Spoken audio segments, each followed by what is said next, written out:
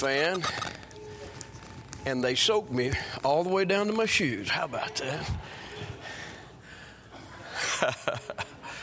That's all right. Well, good to be in church tonight. And I'm glad we had some folks get saved this morning. And, I don't know where in the world, but I guarantee there have been people all over the world that have been saved today because Jesus Christ is still in the saving business. And we don't give all the money that we give, and we don't send people to the mission field because we hope something may happen. We believe that the gospel of Christ is the power of God unto salvation. And I know that God's making it work. Take your Bible and go, if you would, to 2 Peter chapter 1. If you were not here this morning and involved in junior church, super church, other areas of ministry here, we looked at the beginning of the book of Peter, how that Christianity can thrive in the darkest of times. And the reason I say that is because these are the last words of Peter. And usually when you have a book, 2 Peter, 2 Timothy, where you find Paul's last words, you usually find great problems that are there. 2 Timothy chapter 3 speaks much about the apostasy of the age. 2 Peter chapter 2 talks much about false prophets and false teachers who bring in damnable heresies. And that's something that we have much of today. But I believe regardless of how dark the days are, Christianity can still thrive in the middle of that darkness. And I believe we found that because God hath given us. He's given us. We've obtained the righteousness of God. It is a permanent possession to all of us that have been born again, and we have it by faith. And I don't know how many of you are happy about that, but I think we ought to really be happy about the fact that we have the righteousness of God. So I don't care how bad you feel tonight. If you're sitting there and you're saved, you have the righteousness of God. I didn't say your righteousness. You have the righteousness of God. How much would you pay for that? What could you trade for that?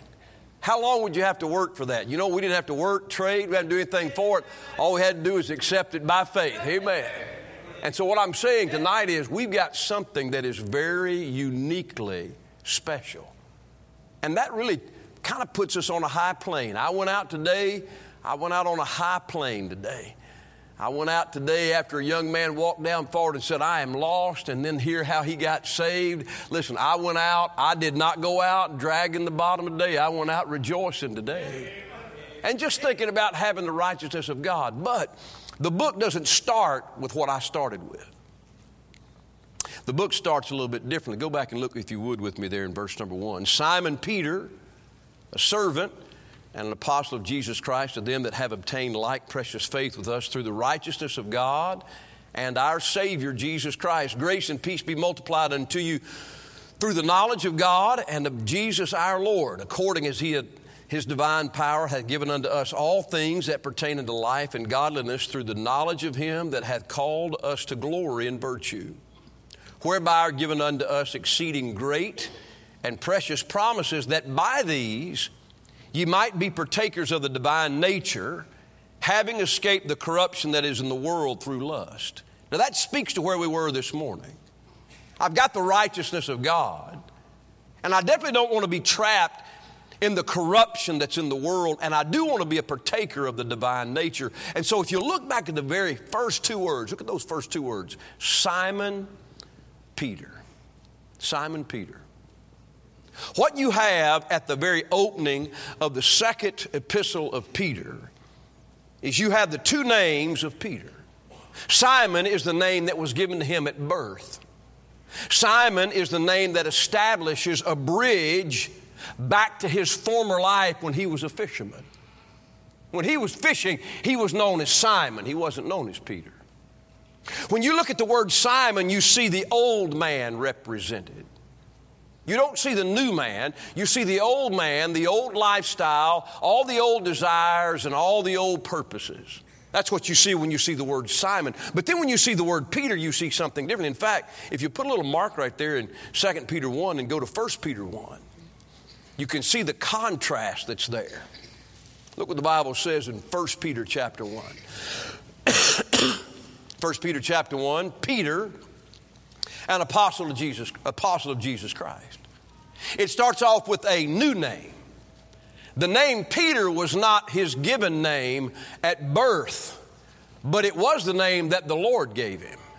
God gave him a brand new name. And you know, God is in the business of doing that. I don't know how many of us would really, if I began preaching about Saul of Tarsus, most of us probably would not look at him in that light. We don't look at Paul as Saul of Tarsus. We look at him as Paul, the apostle to the Gentiles. You know why that is? Because God changed his name. He changed his name from Saul to Paul, just like he changed Jacob's name to Israel. And God has the ability to take and change a person's life and establish not the old man, but establish a new purpose and a new desire and a new life. And when we read about Peter, we read about a guy that wrote 2 books of the Bible. I'd say that's a big difference from somebody that's out fishing for fish.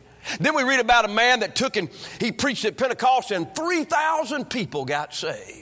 We read about a man who raised people from the dead, who was instructed to feed God's sheep, who was able to walk on water. That's Peter. Simon didn't walk on water. Simon sat in a boat and cast a net into the water. Peter got out of a boat and walked on the water to Jesus, and that's because he had a change of who he was from the old man to the new man. Amen. And when we read Peter here, what we read is we read something that represents the new man. So go back and look at chapter 1 of 2 Peter. So 2 Peter, Simon Peter. Simon Peter. They're both mentioned. Simon Peter, a servant and an apostle of Jesus Christ. There's a work of God that has been done in Peter's life. How many of you could say there's a work of God that has been done in your life? God did a work in your life. It wasn't a work of resolution. It wasn't a work of determination and discipline. That God one day came where you were and changed your life for eternity. God did a work in your life. And now, how many of you could say, preacher, I have the righteousness of God. I've got it. Could you say that? Amen. Well, you know, the sad truth is that we've all become a new creature in Christ. But the truth is Simon's always present. You know, this morning preaching about having the righteousness of God, man, that's such enjoyable preaching for a lowly, vile, filthy sinner to say, you know what, I've got God's righteousness that's been given to me. Man, that's just such a step up. But then you turn around and you look at the 2 words, Simon Peter, and I'm reminded that no matter the fact that I've been born again and have the righteousness of God and He's done a work and I've become a new creature, Simon is always present. The flesh and that old man is always present. And I think a lot of people don't understand that. Notice the Bible says Simon Peter, a servant and an apostle. So Simon is a servant.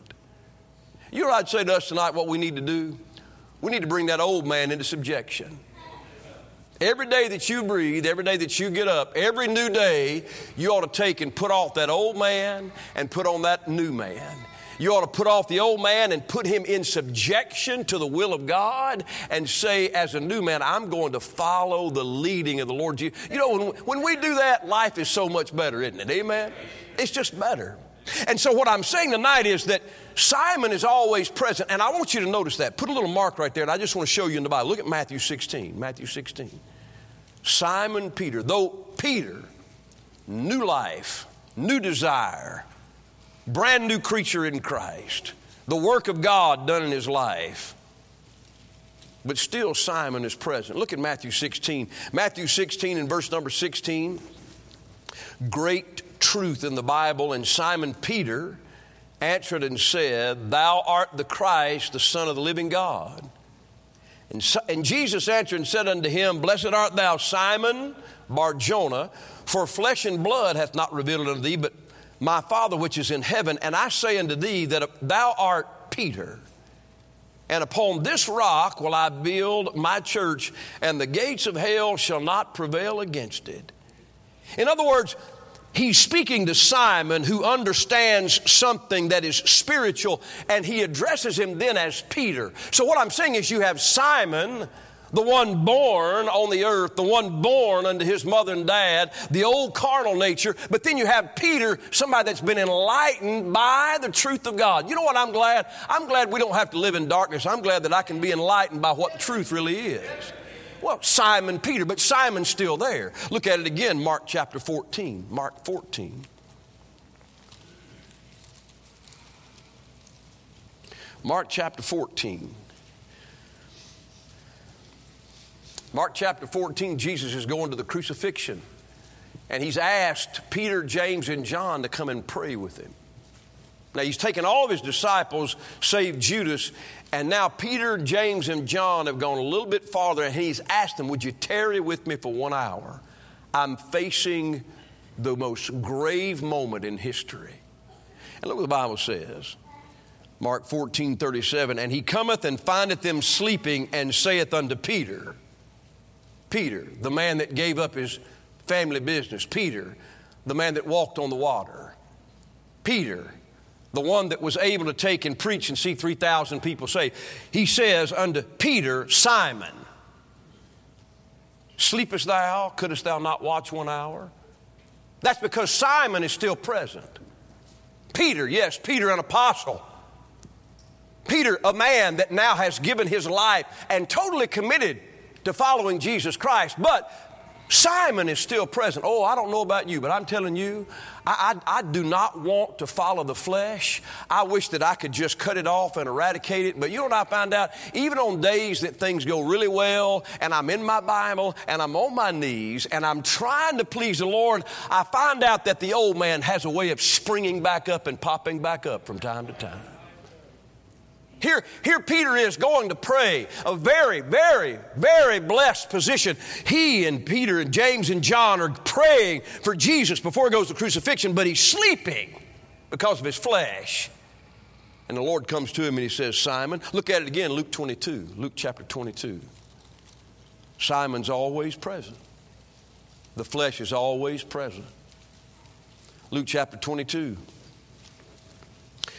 Luke 22 again before the crucifixion, and Jesus is speaking to Simon Peter. Look what he says in verse 31. Luke 22:31. And the Lord said, Simon, Simon, behold, Satan hath desired to have you that he may sift you as wheat. Simon, that old man, that old fisherman, that old man of the earth, Simon, the devil wants to take you and he wants to sift all the good out of you. But look down at verse number 34. And he said, I tell thee, Peter, the cock shall not crow this day before thou shalt deny or thrice deny that thou knowest me. He's addressing Peter, but he's also addressing Simon because Simon is present. He's always there. Your flesh is always present.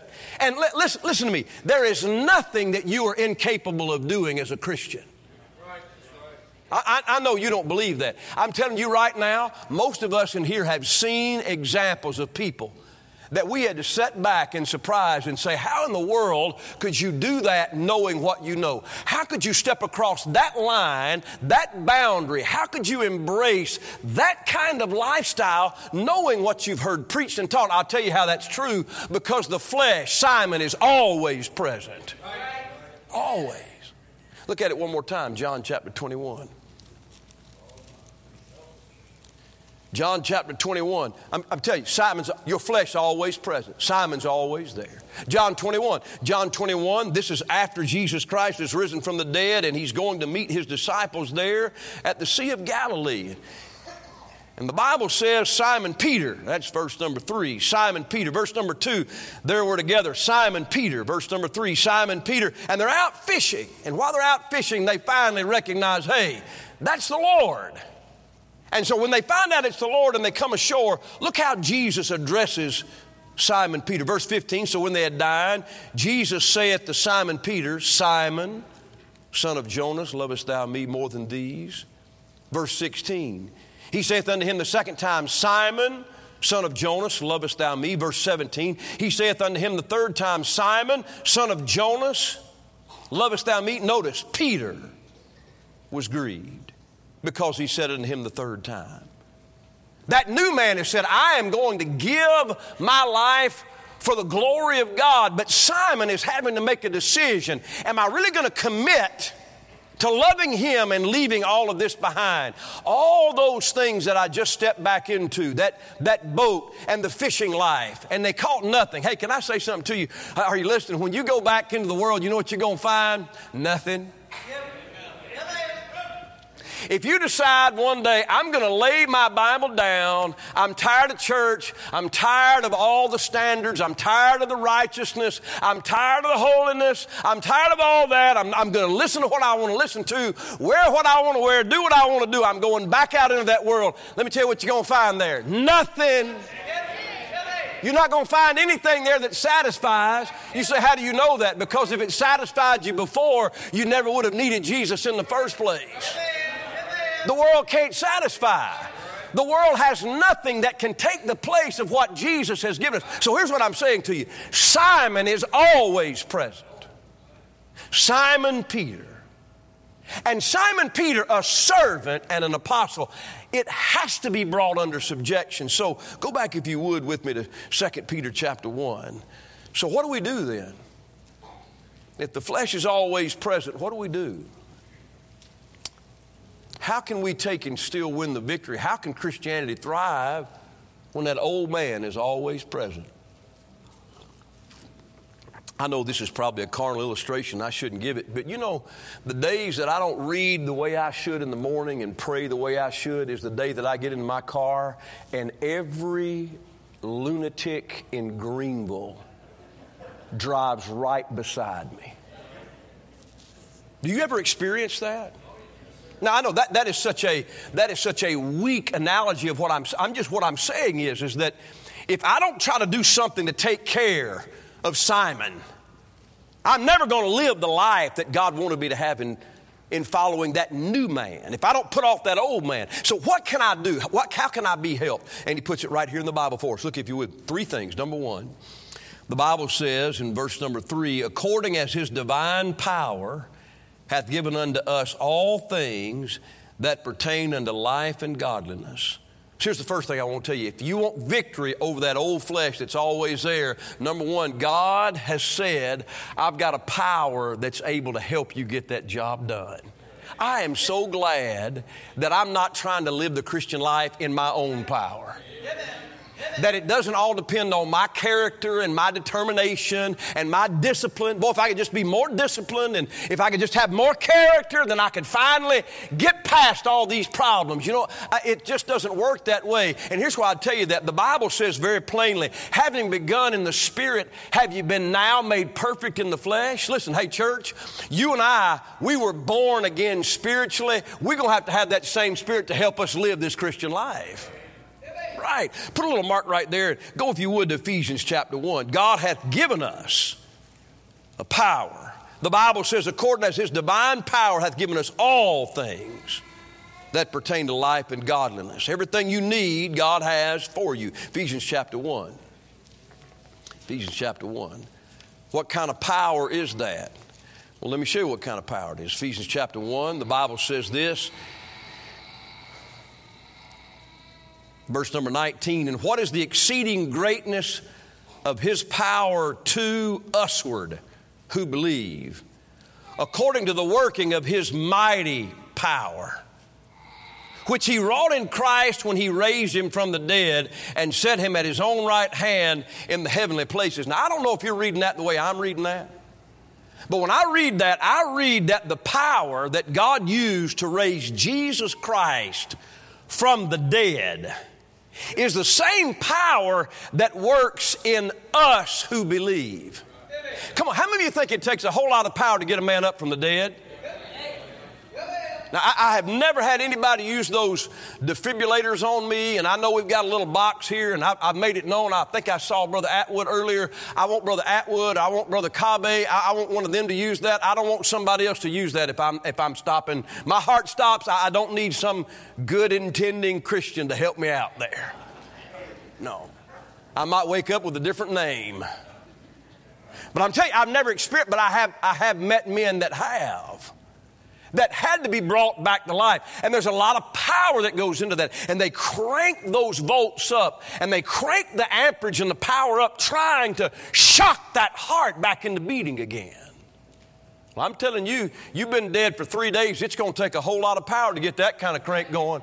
In fact, I'd tell you this right now, they probably don't have enough. Listen, every nuclear power reactor in the country doesn't have enough power to jumpstart somebody that's been dead 3 days. If you get up from the dead having, listen, you've been dead for 3 days and you get up, there's a great big power working right there. But that's the power. Look at it again now, guys. Look, the Bible says that is an exceeding greatness of his power, verse 19, to usward, according to the working of his mighty power, which he wrought in Christ when he raised from the dead. God is working that power in you. Everything you need for life and godliness, God said, the divine power I can give you to get that job done. So somebody says this, I just cannot quit sinning. Okay, I give you that. You can't, but the power that raised Christ from the dead that's in you ought to be able to get the job done. Preacher, I just can't forget my bitterness. I can't forgive them. All right, maybe you can't. But the power that raised Jesus from the dead working in you ought to be more than sufficient to get the job done. Somebody help me, please. Because it's not up to you. Because that old man's power is limited. That old man is going to want revenge, and that old man is going to want to speak back, and that old man is not going to be content with what God provides. But God says, I've got a new man on the inside, and if you'll let me, I've got divine power that can give you all things that pertain to life and godliness. Let me just say this right now. All the advertisement on television that says that you cannot be happy unless you have what they have is a lie, because you just read that God, through his power, can give you all things that pertain to life and godliness. Amen. Amen. So happy in Jesus today. My sins are forgiven. They're all in the past. They'll never condemn me, for he holds me fast. I'm justified. I'm justified. I'm happy in Jesus today. Everybody talking about, well, Jesus wants me happy. No, Jesus wants you to find happiness and joy in him. That power that he has, the power that he has to help you not live after Simon, but to follow in the steps of Peter. To be able to say no to that old man that every day is trying to push the wrong direction, but instead to walk in newness of life. There's a power that God gives. I don't know if that's helping you, but it's helping me tonight. That's something that's beyond me. That's beyond me. Now go back, if you would, to 2 Peter chapter 1. So God says, Simon Peter. And he says, now I want you to know something about that. That old man, that new man that are always present together, I'm going to give you a divine power that will give you all the things that you need for life and godliness. But the second thing, notice that verse doesn't stop. Through the knowledge of him that hath called us to glory and virtue. In other words, that power comes from a particular provision. If you want that power, then you have to go through that provision. I think sometimes that we have the idea in Christianity, well, God's given us all that power, so you know what I need to do is I need to step into a phone booth. This is going to date me really old, but I need to step into a phone booth and change my clothes and come out wearing a big S on my chest. See, like I said, there's people looking at me like, what is that? What? Or like some hero today that steps around the corner and all of a sudden steps into a suit, or it comes together and now they've got the power, and we think as Christians, well, I've got that power, so it's just time for me to push the button and boom, God gives it to me. I'm like the Hulk. I just all of a sudden, I pop out and now I'm ready to go. That is not the way it works. If you want to access the power, you got to go through the provision. This evening when I was trying to dry off my clothes that I'm trying to stay behind the pulpit with, Right up there, there were 3 dryers, these heaters, ceramic heaters, and so I'm looking for a way to get them to turn on, and they're not turning on, and then I see, well, they're not plugged in. Now I've got to find a way to plug them in. Where do I find a power source? And then I begin thinking, well, you're dripping wet, and you plug it into the power source, and maybe you won't have to worry about service tonight after all. So I finally found the provision. Somebody had said, we need to put an outlet right here. I didn't see any of the wires. I don't have any idea what box it runs to. I have no idea what power pole it comes from, but I do know this. I know the prongs that were on the end of that plug that was attached to that heater that I needed to use to dry my clothes. If I could plug it into that socket without getting shocked, that I could get done what I needed to get done. And that's what I'm telling you. The Bible is saying in verse number 3 that God has provided a divine power that gives you everything you need, but you have to go through the knowledge of Him that hath called us unto glory and virtue. In other words, the only way you're going to tap into that power, you listen to me tonight, church, this is really important. The only way you're going to be able to tap into that power is through the knowledge of God.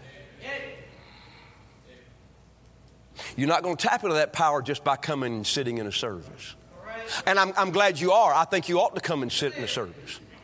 You're not going to tap into that power just by abstaining from something and coming out to a missions conference, and I think you should. But that is not how you're not going to find that power by putting some verse up on the wall and quoting it and saying, now I'm strong and I can do it. No, you're going to have to do more than that. You're going to have to go through the knowledge of God if you're going to want that kind of power. You got to get to know Him. I'm glad I've got a God that's knowable, aren't you? In fact, if you look what the Bible says, go back, look, the knowledge of God is preeminent in the book of 2 Peter. Go back and look at verse number 2. Grace and peace be multiplied unto you. So I want to give you a lot of grace and I want to give you a lot of peace. How am I going to do that? Through the knowledge of God and our Lord and of Jesus our Lord. In other words, if you want grace and you want peace, you're going to have to get it through knowing the Lord. Boy, tonight on the way outside of men's prayer meeting, we have 5:15. Ladies meet right across the hall, same time. And Brother Merritt this evening read about faith. And after he got through reading, he was excited about that. And I caught him on the way out of the hall, and he was laughing and cutting up with another one of our men. And when I got over there, here's what he said to me. It sure is good to know Him, isn't it, preacher? You know, there are a lot of people trying to live the Christian life by some prayer they prayed without ever having any kind of connection whatsoever to God. And they wonder why it's just not working out the way I thought it would. Well, the reason it's not because you don't know God, and God is knowable, and He'll give you grace and peace through His knowledge. Look at it again in verse number 3. So all those things that pertain to life and godliness come through the knowledge of Him that hath called us to glory and virtue. God says, I'm going to give you life, and I'm going to give you godliness, but it comes through knowing me. Listen, our precious, precious young people. Life does not come by living a set of standards, nor does it come by getting away from a set of standards. If I could just wear what I wanted to wear and do what I wanted to do, watch what I wanted to watch, I would finally be full of joy. How many could say that is absolutely not the truth? That is absolutely not true. Or somebody say, well, but if all this stuff that I have to wear, it's just so that because what you wear and how you conduct yourself is not going to be the thing that gives you life. You know what's going to give you life? Knowing Him. Having a relationship with God. Oh, if I could wind the clock back to when I was 16 years old and thought basketball made the world go round, which it did not make the world go round, and it did not make my world go round, but it was what I gave my heart to. If I could go back and if I could change things and still enjoy ball, but know this, that God is more important than any kind of athletic event. It doesn't matter if it's a national championship. It doesn't matter if it's a state championship. The most important thing in this world after you're born again is knowing and fellowshipping with God. Not just sitting in church. Guys, you can sit in church and not have any fellowship with God whatsoever. You can have the right Bible. You can have the right clothes on. You could have every box checked. But really down on the inside, you know that you and God have no intimate knowledge one of another. It's not something that you could say, I know God. You're like Samuel. You remember Samuel? Samuel went running to Eli because he heard somebody call his name, and he had no idea who it was. He thought it was Eli. Eli said, I didn't call you, go lay back down. Samuel runs back to Eli. Did you call me? No, go lie back down. Samuel runs back to him again. Did you call? I didn't call you. Next time that voice calls you, you say, here am I, Lord. You know what Samuel found out? There was a God that was living and alive and real that he could actually know and fellowship with. Oh, my goodness. Brother Merritt, would you stand up just a minute? I have no idea how old Brother Merritt is, but I got thinking about him when he was reading all that today. His wife's in heaven. They were married for a long time. I know anybody that is his age has to have things that hurt. How many of you have things that hurt and you're not half his age? There is all kind of things that Brother Merritt could probably say are just no good. But I want you to look at him. I want y'all to look. You young people, you look at him. Brother Merritt, do you love Jesus?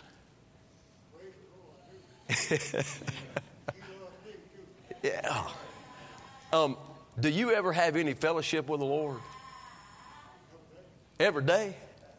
Is it good or is it something do you make yourself do it? Do you get up saying, oh, man, I got to get in there today or I'm...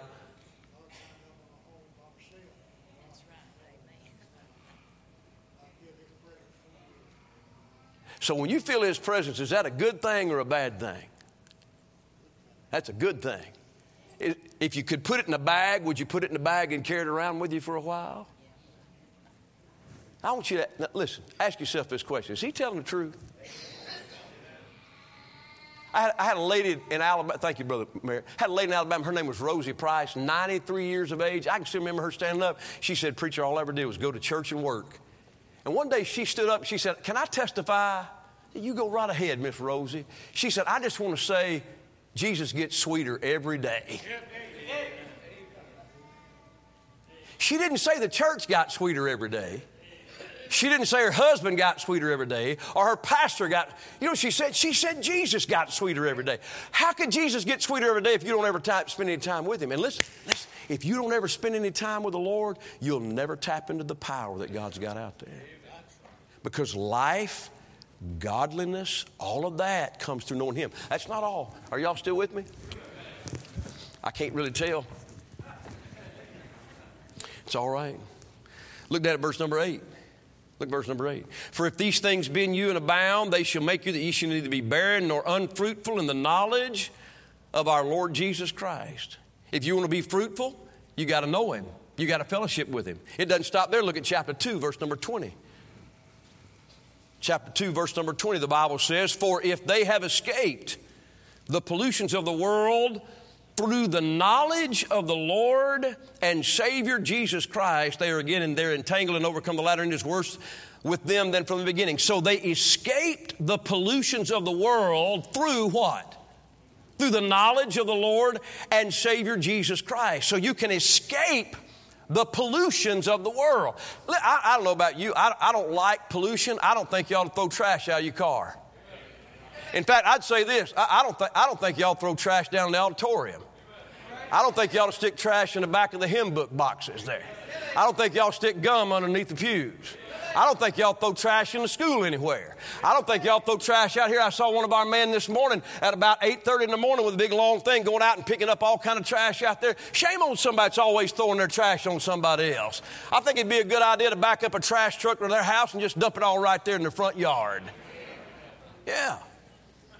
I don't want all that stuff. It smells bad. It looks bad. It might be corrupted. It might have dangerous things in it. And you say, well, the way I'm going to escape the corruption is I'm going to make sure that I've got all my I's dotted and all my T's crossed, and I'm going to make sure I don't go here, and I'm not going to go there, and I'm not going to do this, and I'm going to build the wall high here, and I'm going to put this app on my phone and this program on my TV, and I'm going to build this great big structure that's going to protect me.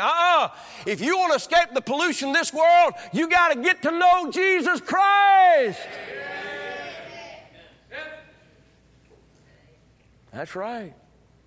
If you want to tap into that power, you got to get to know Him, and that will help you escape the corruption and pollution in this world. It doesn't stop there. Look at it one other time. Look there in chapter 3, verse number 17 and 18. Watch this. Ye therefore, beloved, seeing ye know these things before, beware lest ye also being led away from the error of the wicked, fall from your own steadfastness. Now, that's being written to the people that have obtained the righteousness of God through faith. Look at it again. He says, beloved, and he says, beware, lest ye also, that means somebody else has already been led away, being led away with the error of the wicked. How many of you would say, I do not want to step into the error of the wicked? Could you say that? I don't want my children to step into that error. Well, how can I keep that from happening? We'll look down at verse number 18. But grow in grace and in the knowledge of our Lord and Savior, Jesus Christ. So if I don't want to fall into the error of the wicked or fall from my steadfastness, then I need to know Jesus Christ on a personal level, on an intimate level. I don't need to just say, I know about Him. He's born in Bethlehem. Mother's name was Mary. She was a virgin. 30 years old when He stepped out in public ministry. 33 years old when He went to Calvary. He was crucified at Golgotha. Knowing about Him is not the same thing as knowing Him. And if I'm going to tap into the power, God's made a provision. It's called the knowledge of God. He's made it to where God, I cannot believe, God, our God is approachable. How many Clemson fans we got in here? Would you raise your hand? Hold up high now. Y'all been winning. Hold up high. How many of you think you can get, listen, how many of you like your coach? Would you raise your hand? Like your coach? How many think your coach would take a phone call from you? We might have one in here. Maybe one. You know what he's going to do the rest of you? You're going to get his secretary. You might not even get his secretary. You're not going to be able to approach him. You say, but I love him and I read his biography and I know where he was raised and I know where he coached before he coached at Clemson. I know all about his family. And you could say, I know, but knowing him is something can you imagine running up and saying, Dabo, man, I've been thinking about your mama and your daddy and where you grew up there in Alabama and that dog you had named. He would look at you and say, you're a nut. You need to y'all do something about this guy. You can't approach him. You can't, most of us couldn't approach the mayor of Greenville. But you know who you can approach? You can approach the God of heaven. You can approach the creator of everything. You can approach the living God and He will not say, no, you stood outside for a little while. I thought it was so funny that the dictator there in Russia always made people wait on him when he would go to meetings. Well, because things are not going so well, he went to a meeting over in another country. You know what the guy did? He made him wait on him. I mean, if I were God dealing with people that haven't talked to me in a week or a month, would you make them stand outside for a little while? That the only time you ever talked to God was when you needed something. I mean, what kind of relationship? But yet God gives an open access. Hey, what a God we have. And what I'm saying is this, that He is knowable. You can approach it. Hey, you don't have to be 35 to know God. You could know Him right now. You could know Him. You'd be better off for it. It'd be better to know Him than the biggest movie star or the biggest athlete in all the country. I'd rather know God than LeBron James. Of course, he's not very high on my list. I'd rather know him than Michael Jordan. I'd rather know God than Michael Jordan. So look what God says. Go back, if you would, chapter 1. So what He's done is He's given us power through the provision of knowing Him. Why? Verse 3, through the knowledge of Him that hath called us to glory. That's future, and virtue. That's right now. So I need to develop a thirst for God. If you don't want to live the life of Simon and instead you want to live Peter, if you don't want to live the life of the old man, you want to live the new man, you've got to develop a thirst for God. You know the Bible says in Jeremiah that you'll find me when you seek for me with all your heart. Not part of it. If you want to find me, you got to seek me with all your heart. The Bible goes on to say in Matthew chapter 5 that those that hunger and thirst after righteousness shall be filled. That if you get hungry for righteousness, God says, I've got a supply for you. The Bible says so many times, Proverbs 2, Psalm 42, Psalm 63, if you cry after knowledge, if you thirst for it, if you dig for it like hidden treasure, God says that's when you're going to find it, when you're looking for it. I believe that God wants us to search for Him and find Him, and He will be found of those that love Him, and He'll know you. The Bible says that Jesus stood outside that door in Revelation chapter 3. Listen, how many of us has Jesus been doing that? Would you let me in? I want to fellowship with you.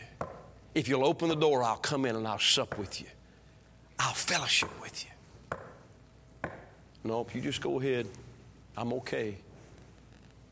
The power, the provision, and then lastly, look in verse number 4, and I'm finished. Whereby are given unto us exceeding great and precious promises.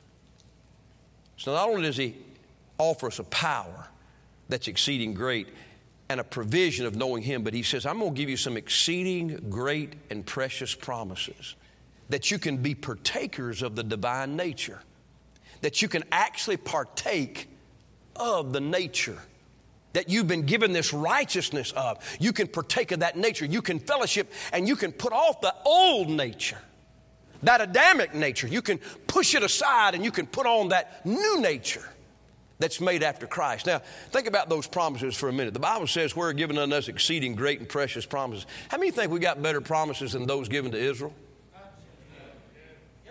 You know, the book of Hebrews is written to tell you we got better promises than what were given to the nation of Israel. You know we have a better hope than they have. You know we have a better covenant than they have. You know we have a better sacrifice than they have.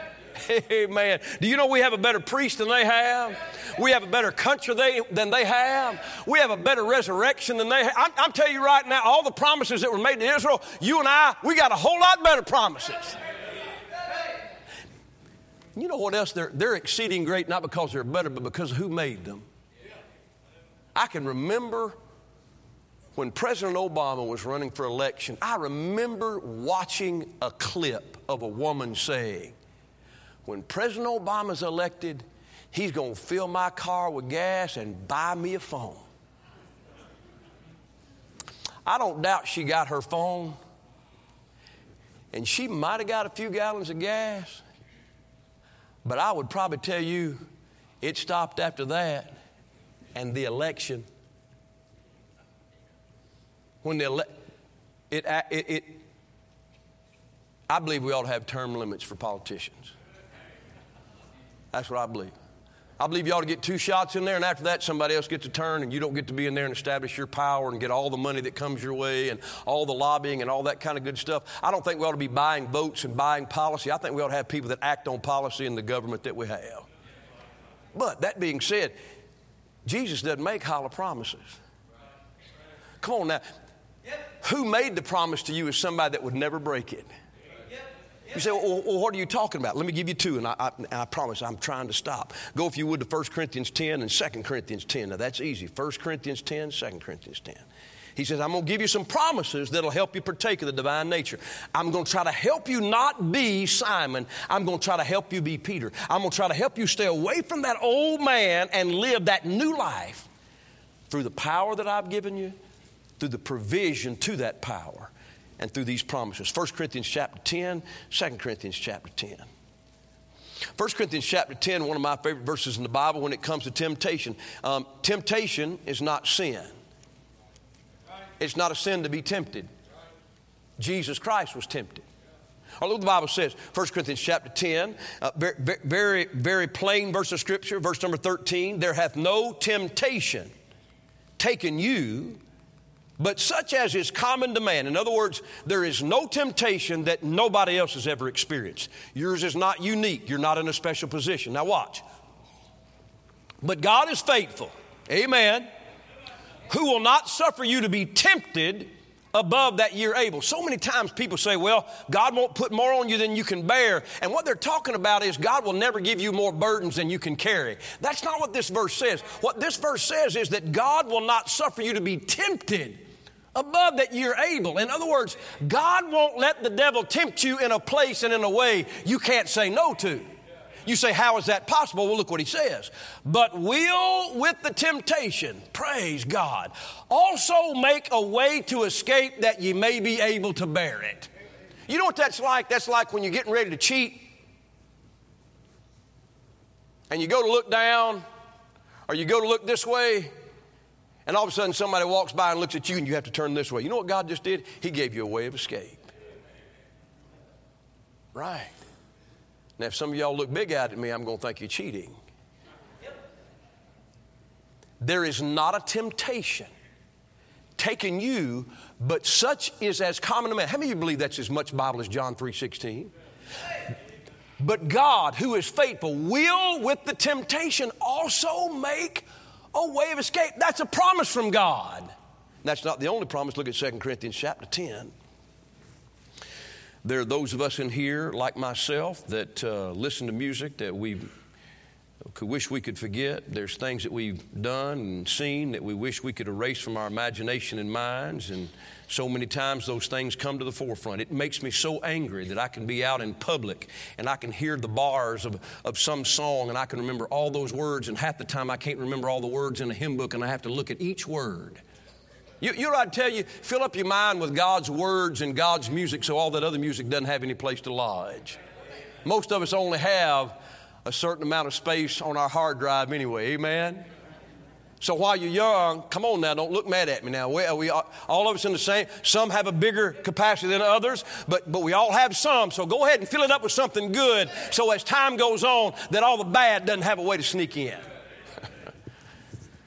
2 Corinthians 10, verse number 4, for the weapons of our warfare are not carnal, but mighty through God to the pulling down of strongholds. Watch. Casting down imagination and every high thing that exalteth itself against the knowledge of God, and bringing into captivity every thought to the obedience of Christ, and having in a readiness to revenge all disobedience when your obedience is fulfilled. God can help bring every thought into captivity. Now, when I think about God's promises, I don't think it's just my God shall supply all your need. I'm talking about the battles that we face with the old man and the new man, that he can bring those thoughts into captivity. I'm looking forward to a day I've got a brand new body. I won't ever have to remember anything that I don't need to remember. I won't have to worry about temptation. And that is what God has said, I want to do for you. Simon Peter, a servant and an apostle of Jesus Christ. And though Simon is always with Peter and you can't separate the two, you can't build the walls high enough, thick enough. You can't drive the post in deep enough. But if you'll let me, I'll give you my power, and I'll let you tap into that power through knowing me, and I'll give you some promises that'll help you keep that old man at bay. So here's my question for you tonight. How many of you just could say, listen, I don't want the old man to win. And I'm going to tap into what I read in the Bible tonight. If God's going to offer me power, provision, and promises, Lord, I'm going to come tonight and I'm going to ask you to help me to put off this old man and do it every day. You fail tomorrow, then do it again the next day. Put off the old man and put on the new man. How many of you, no instruments playing tonight? How many of you say, I really need help with that? Would you get out of your seat and just come on? God, would you help me with that? Because it affects your family. It affects your witness. It affects your joy.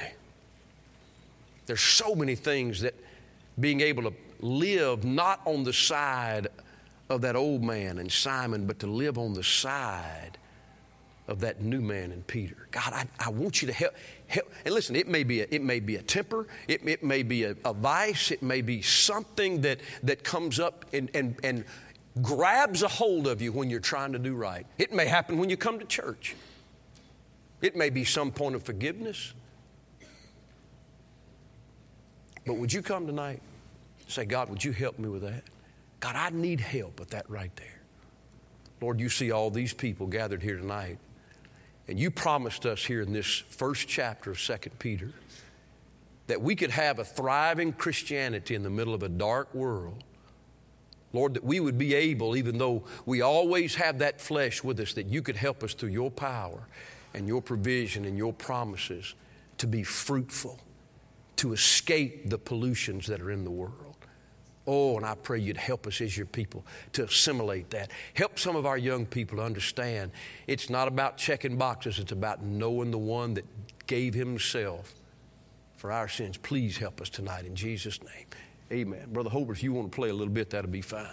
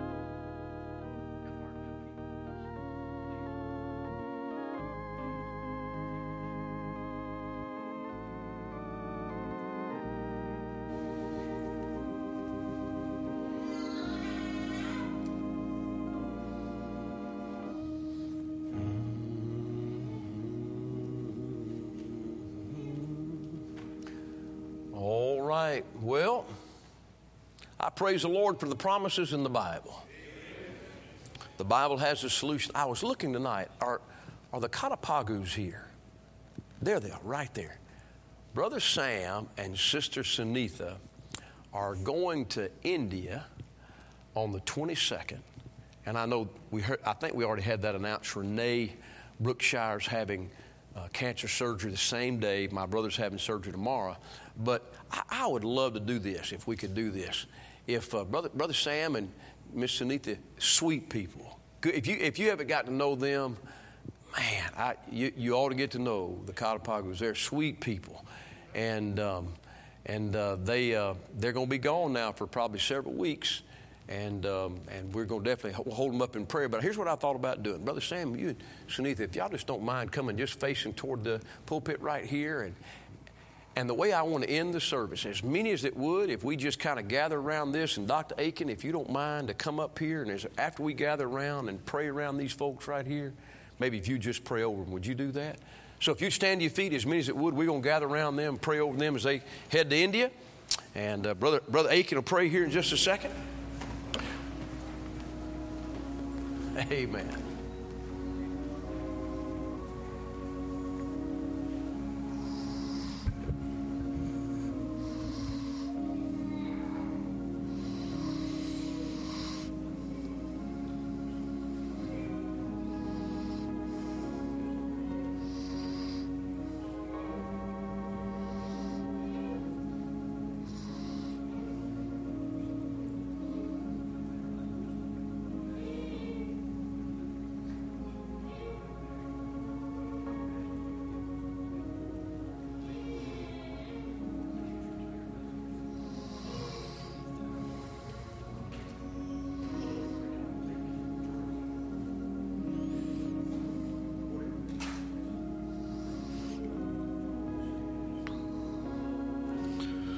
Our Heavenly Father, we want to thank Thee tonight for the blessing of the body of Christ. We appreciate, Lord, those members of the body that have been born again and added to the body of Christ. And there are two of those members, and we appreciate the Catapagos. The blessing they've been to our church and the blessing that they've been to my own life and to my family as well since they have come this way.